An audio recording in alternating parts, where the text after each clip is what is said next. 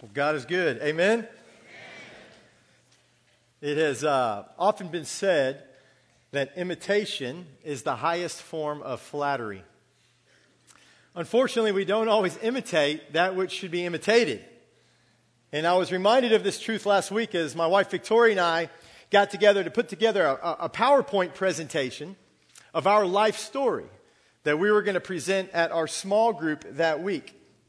And so this required going back and looking through some old photographs, which revealed a time in my life when I imitated something that, shall I say, might have been a mistake.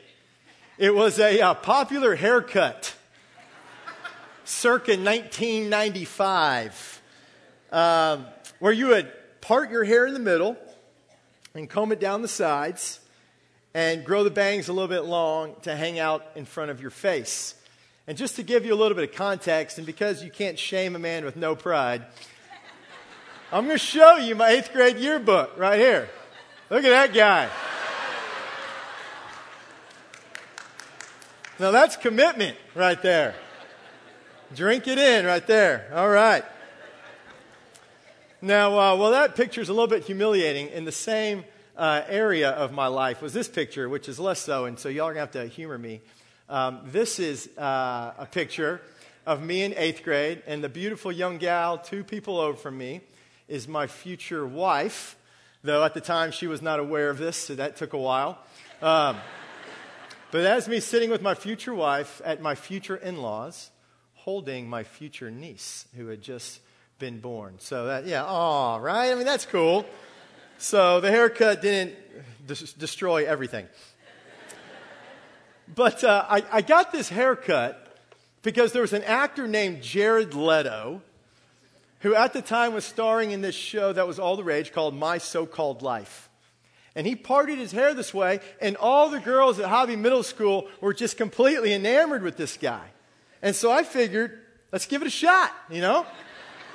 What do I have to lose? And so I grew it out. And though it turned out that it didn't have quite the same appeal on my head. And so in 9th grade, I went back to the high fade, which I've had since these past 20 years. And that's kind of funny, but it really is amazing to think about the amount of time, money, and energy we put in to imitating somebody, to looking like somebody else. From the clothes we wear to the way we talk, the car we drive, where we go eat, what's trendy. We spend so much time and energy trying to figure out what's cool so I can copy that so somehow I can increase my value or increase my self-worth. And as we're going to see this morning, you know, the idea of imitation is not a bad thing. The fact that we are all imitators is not bad. The issue, the question is, who do we imitate? Who is it that we imitate? Because at the end of the day, there's only one worth imitating. There's only one worth changing everything for so that you could look like them. And that is God. And so I want to encourage you to open up your Bibles this morning or get out your phones and turn to Ephesians chapter 5, where we're going to unpack what it means to be an imitator of God as we reveal and reflect His character and His nature. Opening up to chapter 5 and verse 1, in the book of Ephesians, Paul writes, "Therefore, be imitators of God as beloved children." You see, it is God's desire and His design that we imitate Him. And the Greek word used here for imitate is one that is used 7 times in the New Testament, and it's always with a positive connotation. So sometimes we think of imitate and we think bad. But the scriptures in the New Testament say imitate good, imitate Christ. And it literally means to follow in one's tracks, to behave identical to someone else. And it is a command to imitate God. It is part of His eternal design for His people. We see that in the book of Romans chapter 8 when Paul writes to the church there. In verse 29 he says, "For those whom He foreknew, He predestined to be conformed to the image of Christ." Our destiny involves being conformed to the image of Christ. The Christian life is ultimately one of imitation. And this is a fascinating paradox. But the truths that come out of this are powerful, because it is through imitation that we actually find our greatest freedom. It is through imitation that we find our clearest purpose. And it is through imitation that we actually discover our authentic and true self. We were created to be conformed to the image of Christ. We were created to be imitators. We were created to image the very God who created us. And this process of imitation is not one that eliminates what makes us unique as individuals, but rather it is the very process by which we become the individuals that God has lovingly created us to be. As the great church father Augustine wrote, "Thou hast formed us for thyself, and our hearts are restless until they find their rest in thee." Thus, imitating God is not a burden. It's not a burden that God has ruthlessly required of the believer, but rather a blessing that He has graciously decreed for our benefit, for the benefit of others, and for His glory. And so here in verse 1, we are told, therefore, be imitators of God. And yet before He tells us how, He reminds us of who we are. Remember, when it comes to Paul, position informs practice. Position informs practice. So before he tells you even how to imitate God, he says, therefore, be imitators of God as beloved children. As beloved children. Do not miss that. You see, this process, this imitation of God begins not by a doing, but by a receiving. John 1:12, but many has received Him. To them He's given the right to become children of God. To all who believe on His name. Imitation starts with adoption. It starts with adoption. The gracious act of God saying, I'm not only forgiving you of your sin, I am taking you and placing you into the very family of God as a son and as a daughter. So it is imperative that we never lose sight of the fact that God takes great pleasure in being our Father. And that God takes immense joy in the fact that we are a part of His family. And as I think about the love of the Father, I cannot help but think of my own life and my role as a dad. Anybody who knows me, or at least knows me well, knows that I love being a dad. I just love it. And I love kids, and I love kids in general. Wayside has just been so blessed with kids and families. They're just running around all the time. And I just love the kids. I love your kids. But the honest to goodness truth is I don't love your kids as much as I love my kids. I love my kids more than I love your kids. And it's not because my kids are better. It is because my kids are mine. They're mine. And there's nothing like the love of a parent for their child. And that's how God sees you. Because this is not just true for biological parents. This goes for adoptive parents as well. I mean, one of the things I love about Wayside is the heart for adoption this church has. It just fills me to the brim. And we have as I said, Victoria, my wife, and I are in a small group here. And one of the couples in our small group are Adam and Suzanne Meladeo. And they are a family that has taken this step of adoption, which is probably the clearest picture of the gospel that we have on earth. And in the Meladeo's case, they've adopted 3 children from China, Anthony, Grace, and Eva. And each time Adam and Suzanne went over to China to get one of their children, they signed off on documents saying, they now belong to us. They are ours. And as part of that adoption, they gave each one a new name, a new family, a new beginning, a new residence, a new life. And those changes were permanent. They can't give them back, and they wouldn't give them back. They love those 3 beautiful kids. Those are their beloved children, whom they would do anything for. And this is such a picture of what God has done for us. He didn't just go from America to China.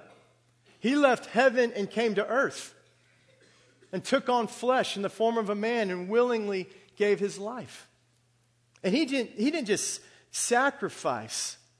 He didn't just sacrifice, or it didn't just cost him a lot to pay for a plane flight and to pay for the adoption papers and procedures and things of that nature. He paid by giving his life as he willingly went to the cross to die for our sins. And he sacrificed unspeakable glory for a time to do what was necessary to go get his children and bring them home. And he signed the paperwork with his blood. It is finished. Sealing the deal, saying to his beloved children, "You are mine. You are my beloved son. You are my beloved daughter, now and forever." And as a result of that, he's given us a new identity. We are a new creation. We have a new family. We have a new hope because of God's work on our behalf. It's just so powerful. It's such a beautiful picture. And so imitation begins with adoption. It begins with adoption. But what does imitation actually look like? I mean, how does one imitate the creator and redeemer of the universe, who exists eternally as Father, Son, and Holy Spirit? I mean, where do we begin? Well, Paul tells us in verse 2. He says, "Be imitators of God as beloved children, and walk in love as Christ loved us and gave himself for us as an offering and sacrifice to God."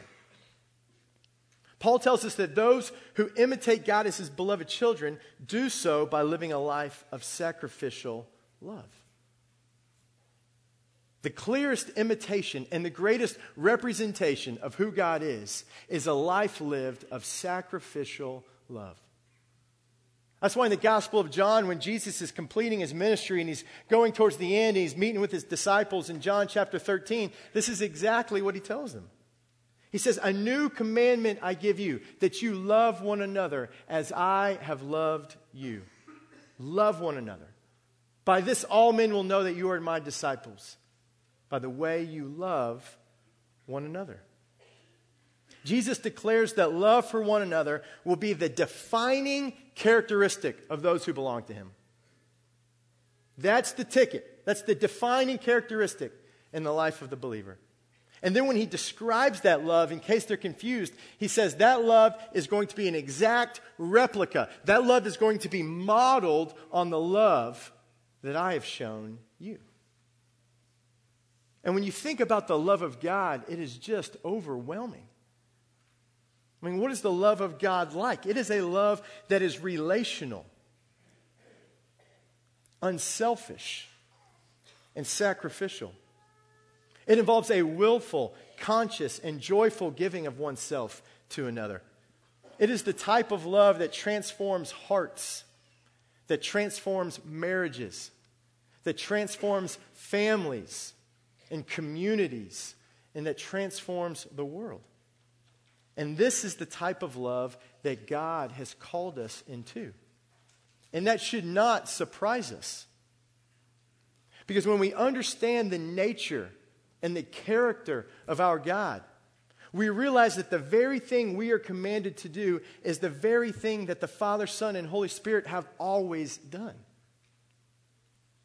As God is eternally engaged in a relational, other-oriented, self-giving, sacrificial love within the very Trinity. And so it is no surprise that the type of love that defines God is the type of love that he has called us into and called us to imitate.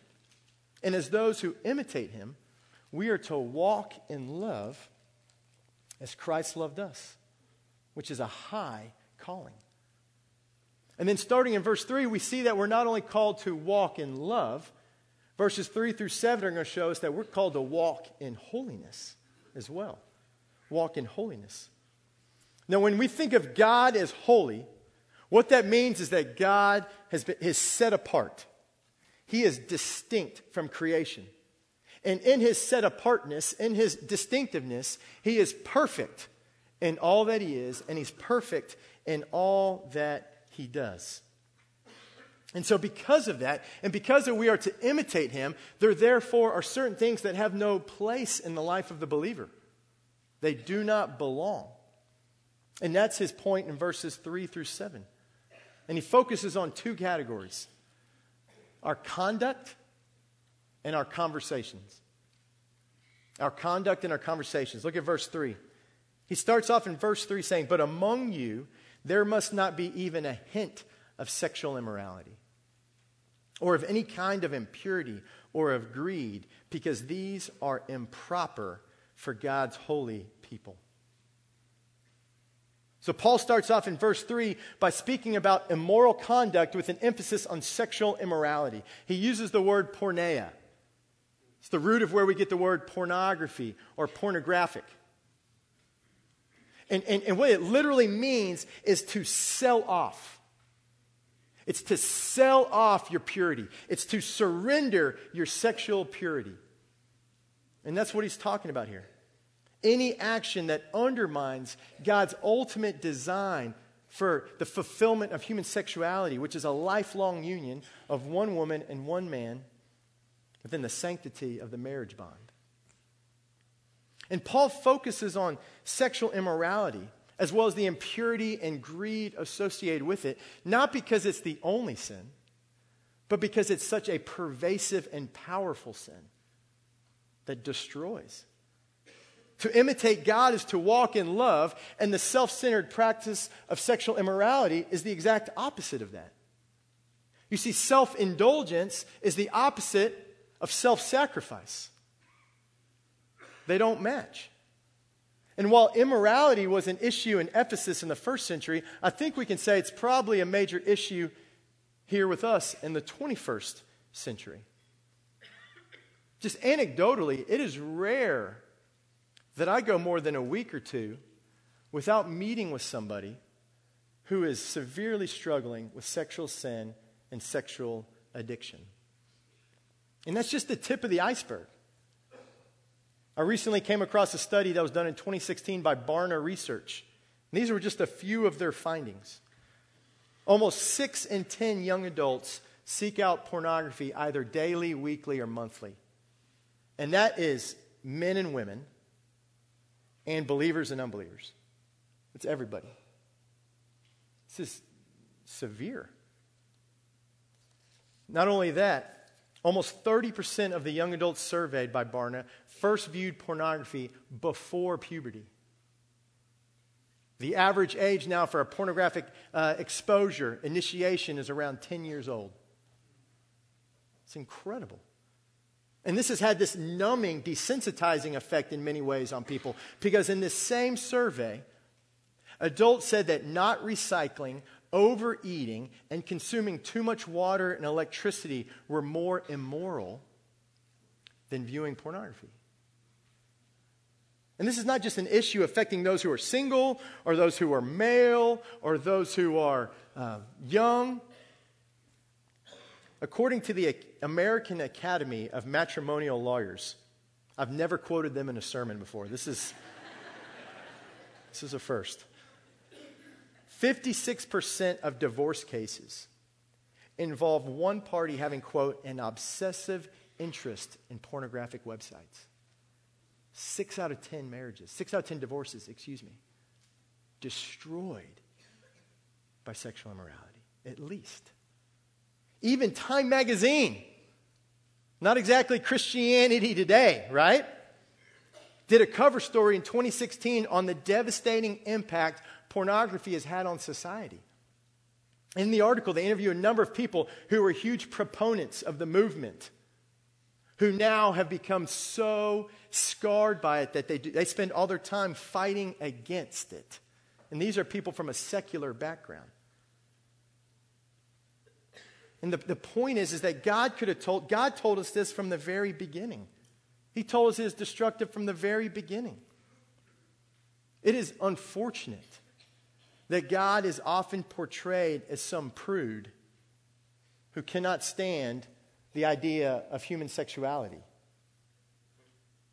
And part of that, honestly, has been the church's fault. For hundreds of years of our history, as we've done a poor job celebrating God's design and his gift of human sexuality. He created us as sexual beings. God invented sex. God is the architect of human sexuality. But like an architect who designs a structure where each aspect of the building has its place and has its purpose, God has created us with great design. And though it's been marred by the fall, the design is there. And his design and desire for humanity in the realm of sexuality is one of purity. Purity. Not because he has some sinister plan to keep us from pleasure, but rather because he is a holy and generous God who wants us to experience the fullness of pleasure in his perfect design. And he hates to see his children derailed by destructive behaviors. And I don't need to tell you this. Many of you have either experienced this or you know somebody who's experienced this. Or you're experiencing it right now. You know the fleeting pleasure of immorality. It's gone. You know the heartache that can ensue and the shame and the damage that it can cause. And it not only threatens our country or our culture, it's threatening the church. This is a church issue. That's one of the reasons we're trying to engage it. We had Dr. Julie Slattery, a seminary-trained clinical psychologist who is really gifted in this area and speaking into this area. And we brought her in a couple months ago, and she's coming back in March. And we're going to host a conference for women called Authentic Intimacy, where she's going to speak into these very issues.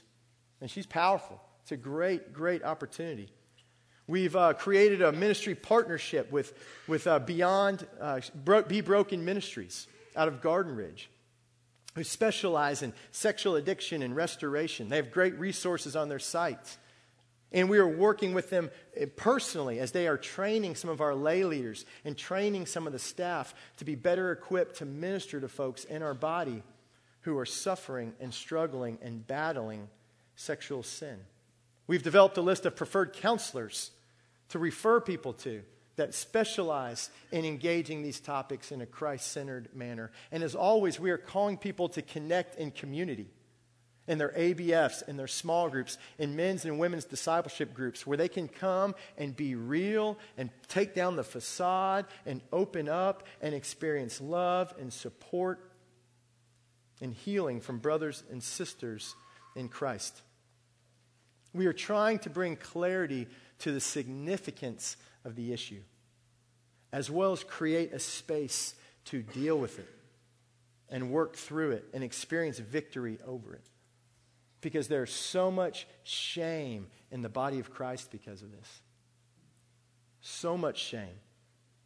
But God offers forgiveness, He offers hope, and He offers power for His beloved children to walk in victory and to walk in purity. God offers that. That is God's design, and that is His desire as His beloved children who are children of the light. And it's not just immoral behavior that Paul says, hey, stay away from. It's also immoral speech, right? Verse 4 says, nor should there be obscenity, foolish talk, or coarse joking, which are out of place, but rather thanksgiving. Now, we've heard a lot about speaking over the last few weeks, right? What we say, because it's so powerful.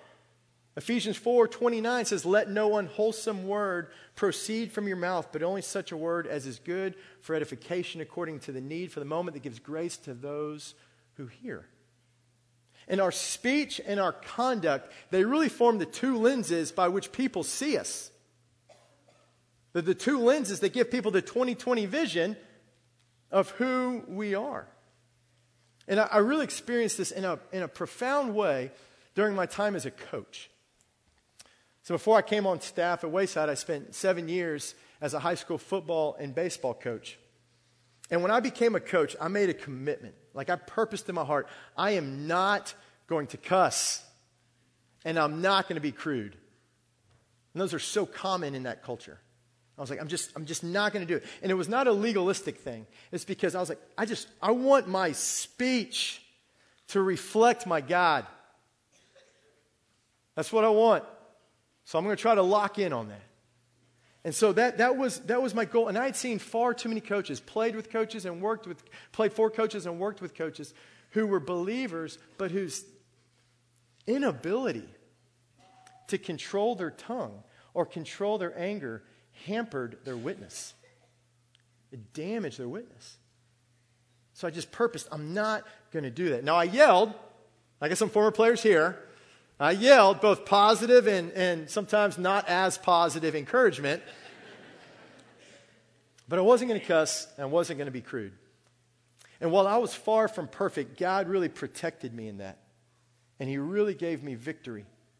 And while it may seem like a small deal, I cannot tell you how many times, how many conversations I've had with former players, including one last week, who called me up and we got lunch, where the thing that stuck with them was the way I spoke around them and the way that I spoke to them. They would say, "Coach, you didn't cuss at us. You didn't belittle us." They say, "Coach, you tried to find ways to encourage us." They say, "Coach, you never degraded women in front of us." And we just weren't used to that. We had never heard someone talk about their wife like that. We had never heard someone talk about their kids like that, Coach. And that's what stayed with them years later. And for a number of them, the way I spoke around them was what gave me credibility when I spoke the gospel into them. And I'm not trying to pump myself up. Look, I could have done it better. I could have done it better. I still can, right? I'm a work in progress. I'm just telling you, my point is that it is imperative that we remember the power of our words. And that for many, you are going to be the closest they ever get to the doors of Wayside. You're the one out there. You're the one in the marketplace. You're the one in the schools. You're the one at the firm. You're the one at the bank. You're the one at the office. And you're the closest thing many are going to get. Closest many are going to get to the doors of Wayside. And so how you speak and how you act does matter greatly. It matters greatly. We are to imitate God with our conduct and our conversation. And then when we fall short, which we will, we confess it. We're honest about it. We own it. We go before the Lord and before those whom we've offended, and we walk in grace and forgiveness as those who have been washed clean by the blood of Christ. But make no mistake, our God is holy.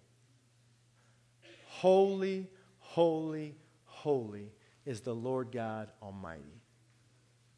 He is holy. And immoral behavior and immoral speech are not okay. They're not okay. It's not how things ought to be. It is not who we are created to be. And it's not what things will be when thy kingdom come. And this is Paul's point in verses 5 through 7. He says, "For you know with certainty that no immoral or impure person or covetous man who is an idolater has an inheritance in the kingdom of Christ and God. Let no one deceive you with empty words. Because of these things, the wrath of God comes upon the sons of disobedience. Therefore, do not be partakers with them." That is heavy. Now, Paul is not saying here that those who struggle with sin or those who partake in sin are automatically disqualified from the kingdom of God. I mean, if that were the case, whoa, we'd be in bad shape. Because every single one of us would be disqualified, and the atoning sacrifice of Christ would have no merit. 1 John 8 says as much. He says, if we say that we have no sin, we are deceiving ourselves, and the truth is not in us. But if we confess our sin, He is righteous to forgive us of our sins and cleanse us from all unrighteousness. Paul has already discussed our salvation in chapter 1. How it was planned by the Father, provided by the Son, and how we're sealed with the Spirit.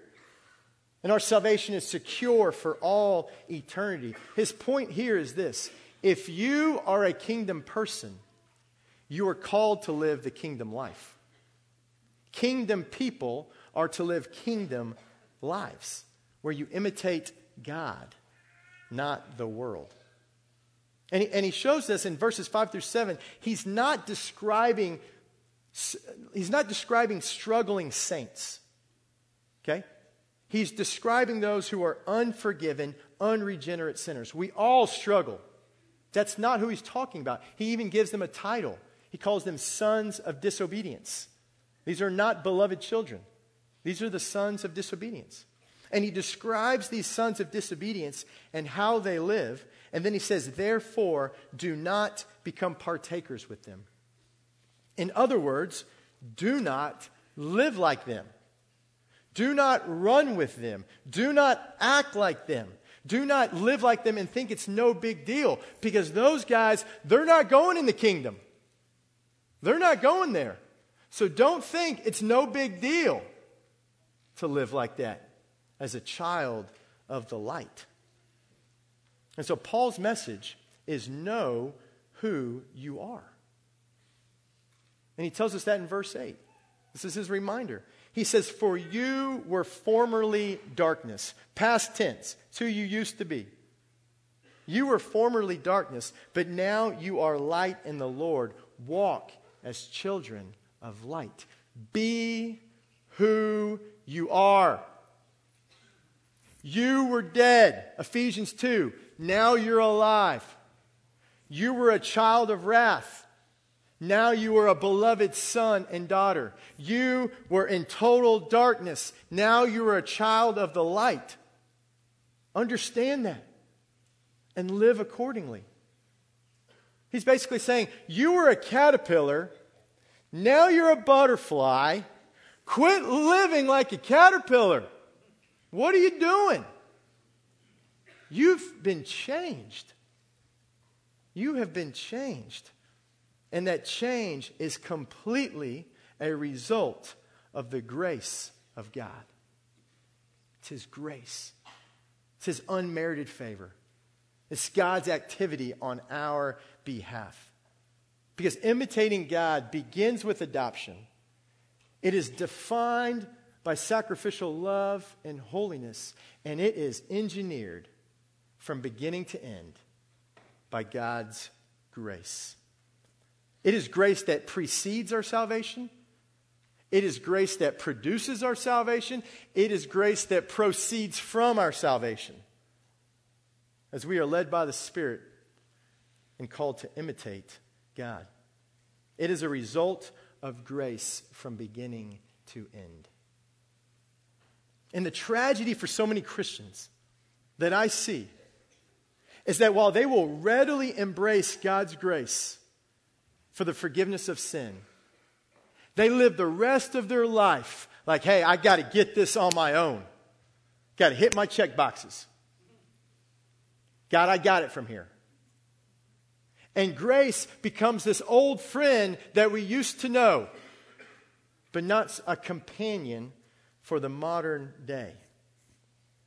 And yet when we lose sight of God's grace, for whatever reason, His wondrous grace, we lose the joy of the Lord, and we lose our power in the Lord.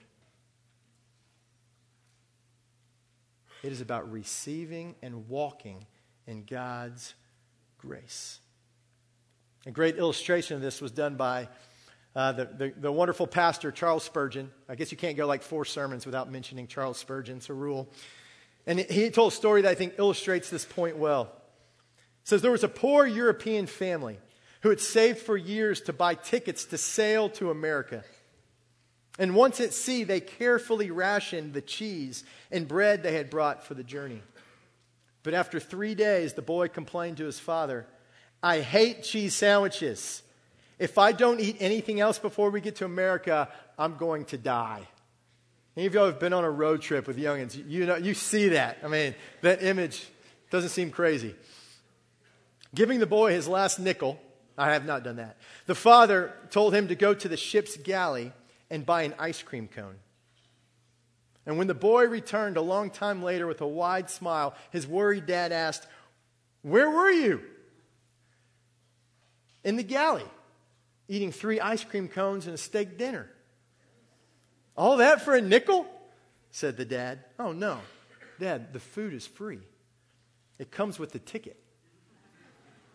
It comes with the ticket.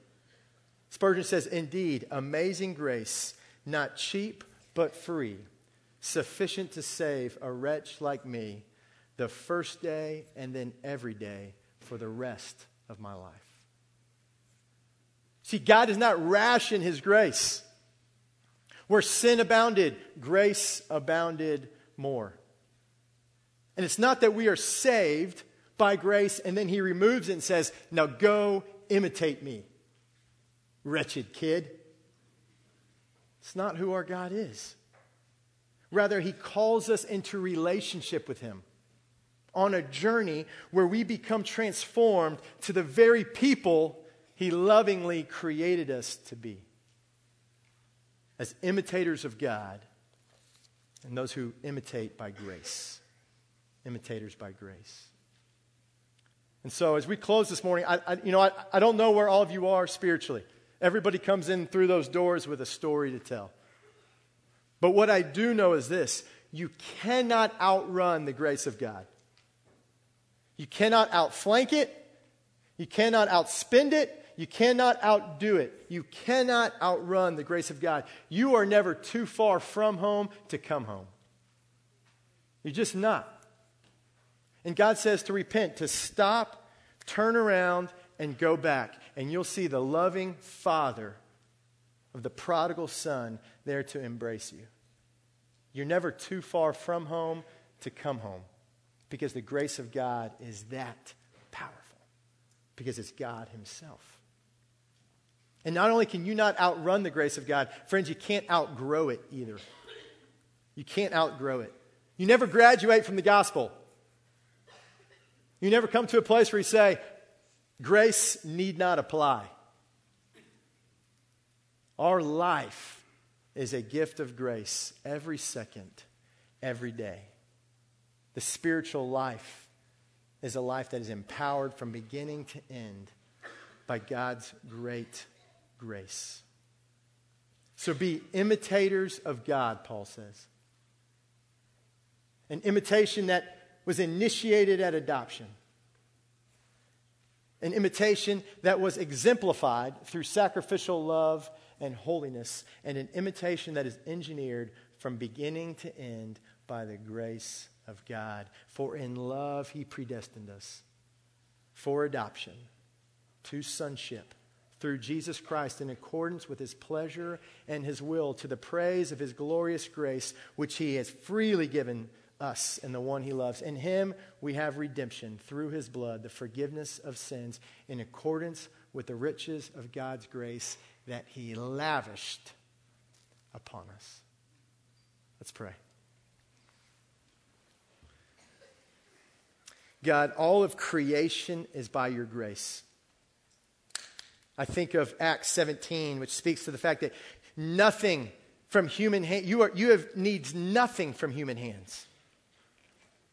You are completely perfect and holy and self-existent and self-sufficient and loving just for who you are. And yet you chose to create, to invite people to experience who you are by your grace. And even when we rebelled and we turned away and we said no thanks, You said that you died for us. You came and died for us.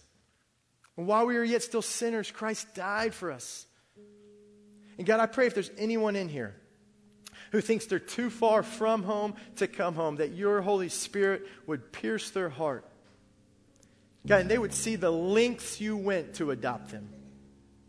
You went to the farthest off place, to the farthest off beaten path. And you say, come home. And it's by your grace.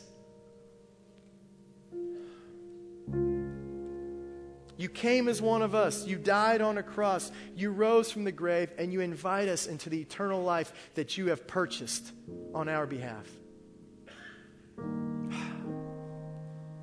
God, may we never lose sight of the glorious grace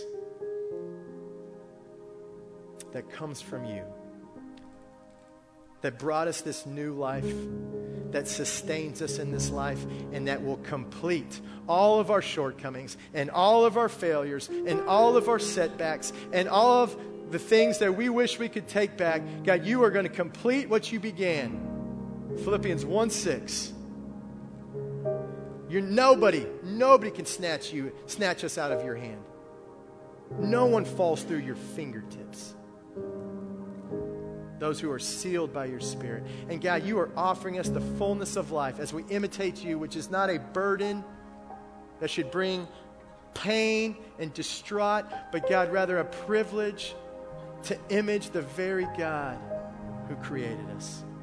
So would you help us walk in love? Would you help us walk in holiness? Would you help us reflect the goodness of who you are to a world that desperately needs to know that they are loved and that forgiveness is there for them?